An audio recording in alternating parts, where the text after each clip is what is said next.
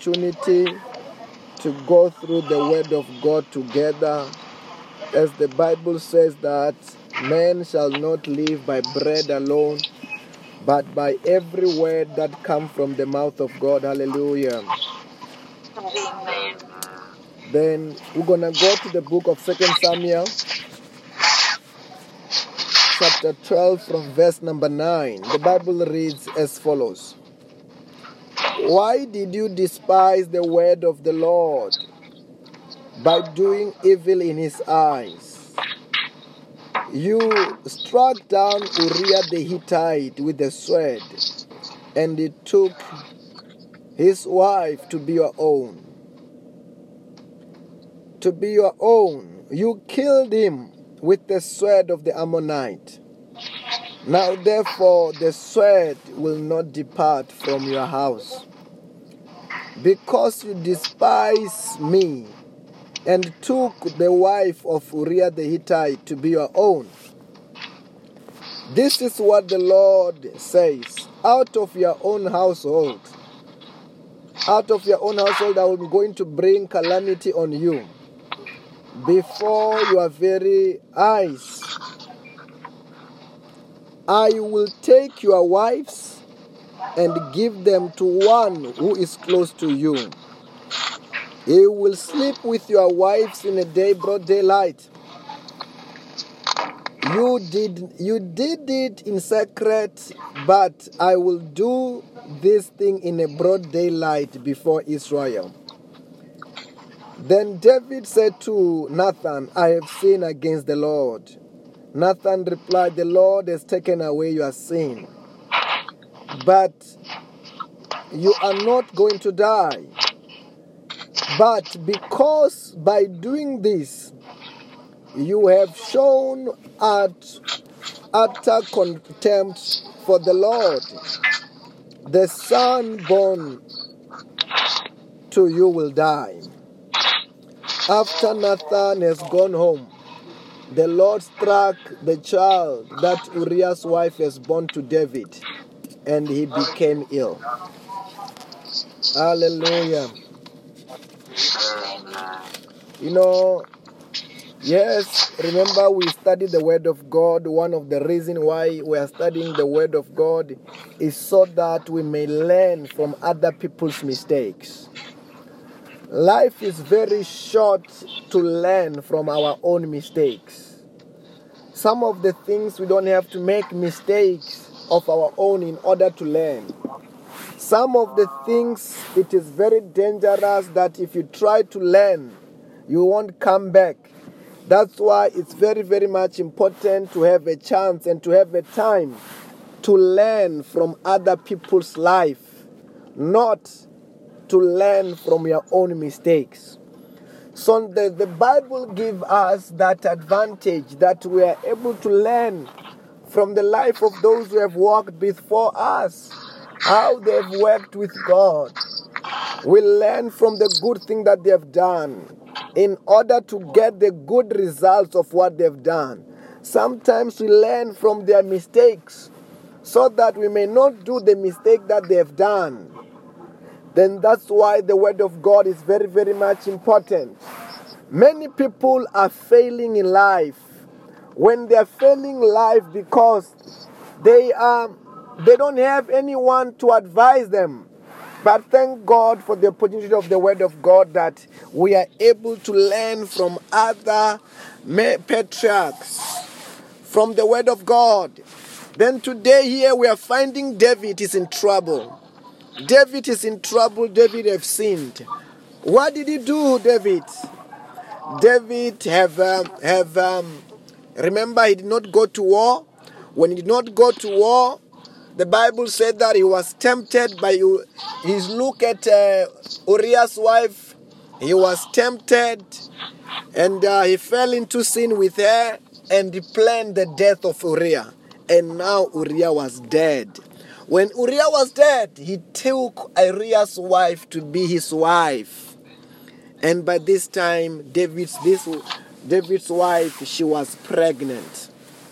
Then God was angry. He went to the man of God.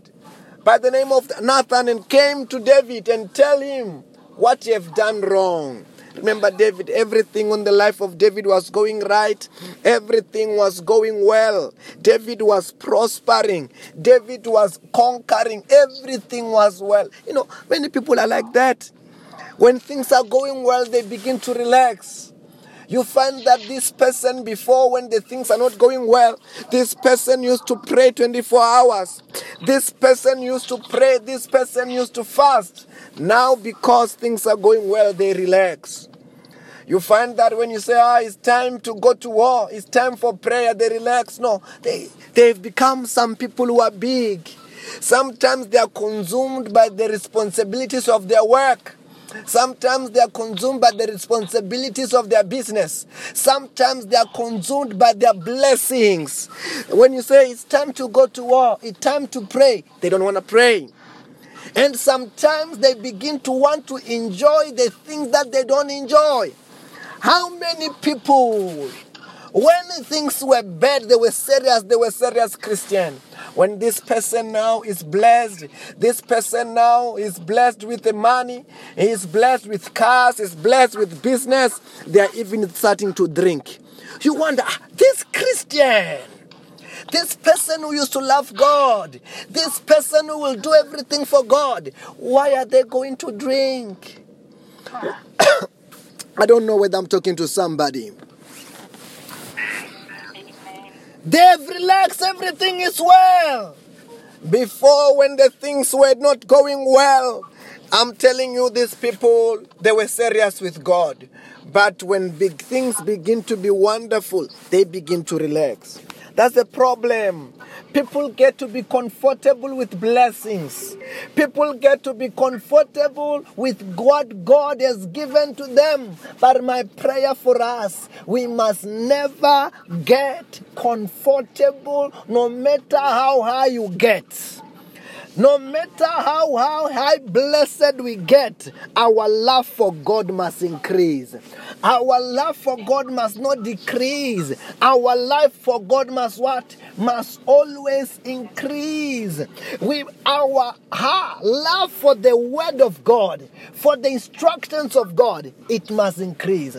And I say, by the power of the Holy Ghost, may God help us to grow in the fear of the Lord. May God help us to do the Lord's will. Hallelujah. Then the more David, everything was going well. Now he is not just a civilian. Now he's a king. He no longer goes to war. Then he was tempted. Because remember what we talk about, that the biggest weapon of your enemy is sin. When the devil wants to put you down, he will want you not to obey fully the word of God. He will want you to do something that will upset your God. Something that will make God to turn his face against you. That's what the devil will want to do. How he attack you, he won't attack you with a sickness first. He won't attack you with the tangible things first. Most of the time when he wants to attack, he led the people to sin. I don't know whether you are hearing what I'm saying. Also in this day, this is why he was trying to put David down. He led him to sin first. Now, listen to this one. The one who is against David is not even the devil first. It is God. God was the one who was angry from what David have done. First of all, he was angry now, saying that, David, how can you take somebody's wife? You had many wives. Even if you want another one, you could easily just take another fresh one.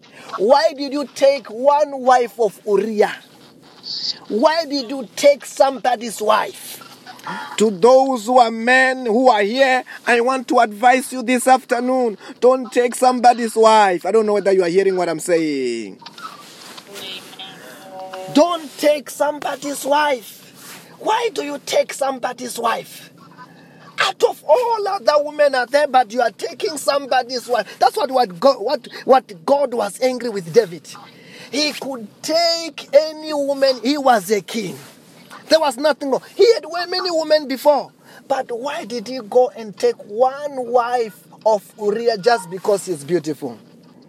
I'm saying to you, child of God, hey, respect somebody's wife. Hallelujah.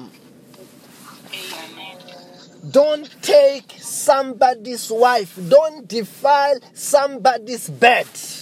May God give us the grace not to defile somebody's bed in Jesus' name. May God help us to remain pure in the name of Jesus. Amen. Because this was the strategy that the devil, when he want to put David down, this was the strategy the devil used so that he can be tempted with somebody's wife. I want to tell you this. I just want to dwell in this point 1 or 2 to few minutes because it's very, very much important. Can we go and read Hebrews chapter 13 from verse number 4? The Bible says that marriage should be honored by all, and the marriage be kept pure. God judged the adulterer and all the sexual immoral. That's why now God was judging David. Hallelujah. He was judging David because he doesn't want us to defile marriages. He doesn't want us to defile somebody's bed. There are many men in the Bible who fell into this trap and God was not happy with it. I remember the time that Papa Abraham, he went to Egypt. And the Bible said that Pharaoh was tempted by seeing this beautiful woman. Sarah was beautiful.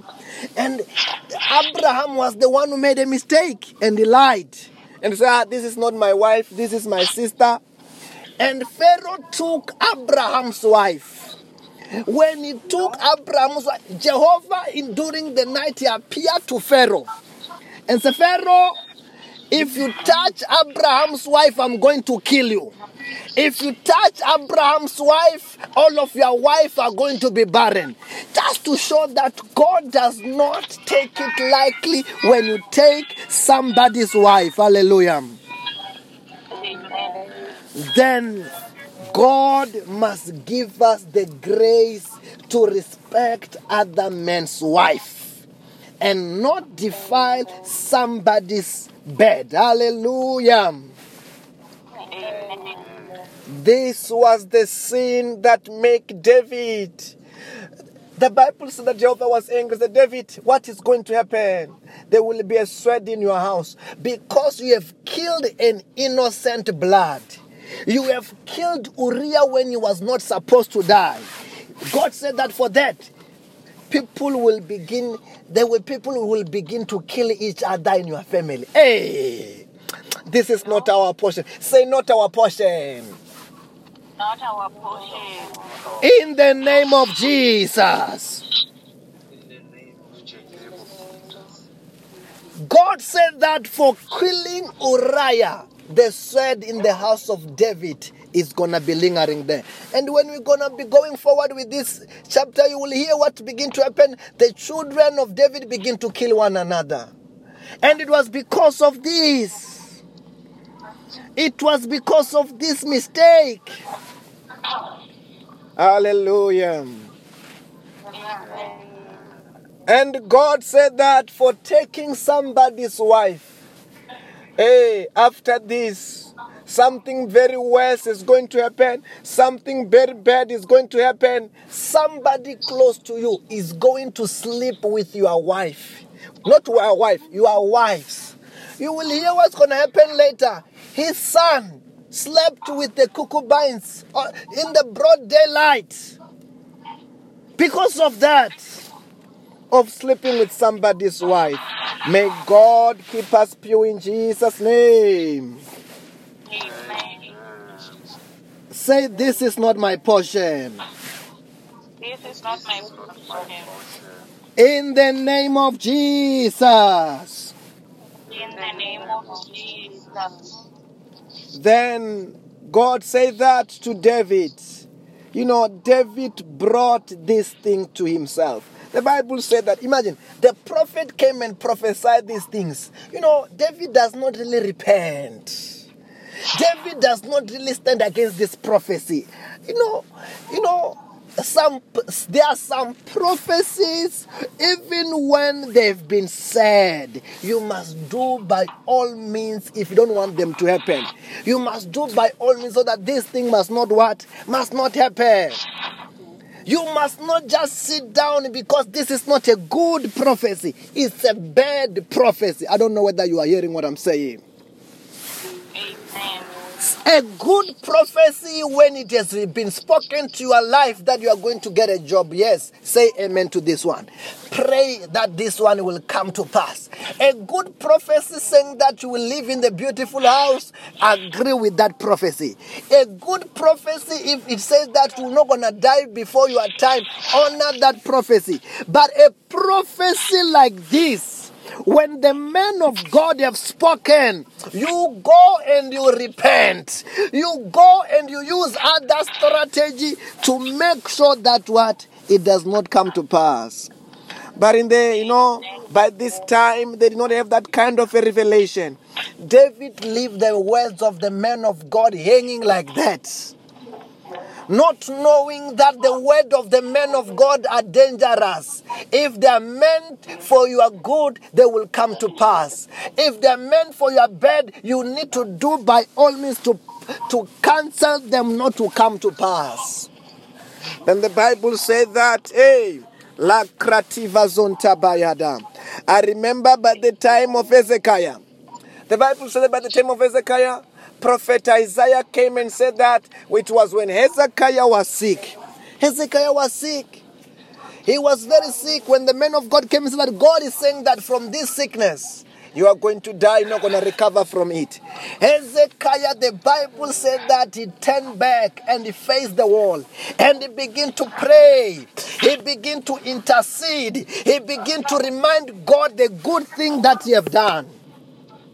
When you remind good thing that God have done, the Bible said that God spoke to Isaiah. Say, hey, go back. Go and tell the king that King Hezekiah, you are not going to die. I'm adding extra 15 years. I'm adding how many years? Extra 15 years. That means God changed his mind. When Hezekiah turned and prayed and wept bitterly unto the Lord. I don't know whether you are hearing what I'm saying. He did not just say this prophecy must happen. Let God do what he wants him to do. Like Eli. Eli was told what was going to happen. Eli said that God must do whatever he wants to do. And it came to pass, it was not for his favor. The same thing with other men of God who did not have that kind of a revelation. The bad prophecy came to pass. Like now here. David heard this prophecy, he just relaxed. And the men of God left. When the men of God left, immediately the son gets sick. Because that's what he prophesied that, hey, even your son is not going to live this time. God is angry with what you have done to Uriah. But because David does not do what he have to do in order to stop this prophecy, it happens. I'm saying to you, some prophecies that are not in your favor, we must cancel them. I don't know whether you are hearing what I'm saying. Say any prophecy. Every word. Every orchestration against my life. Against my family. Against my country. Catch fire! Catch fire! I cancel them! In the name of Jesus! Hallelujah. Then a prophecy that does not favor you, don't just leave it like that. Don't just leave it like that. It's a dangerous trap. But a prophecy that favors you, that's what you accept. Because our words carries power. I don't know whether you are hearing what I'm saying. Then that's why here the Bible said that when the man of God, when he left, immediately the son of David becomes sick. You will hear now, after when the son got sick, that's when David now is trying to fast to save the child's life. And now David doesn't know when he fasts, he's trying to deal with the results. He was supposed to deal with the source. The sin and the prophecy was the problem. I don't know whether you are hearing what I'm saying.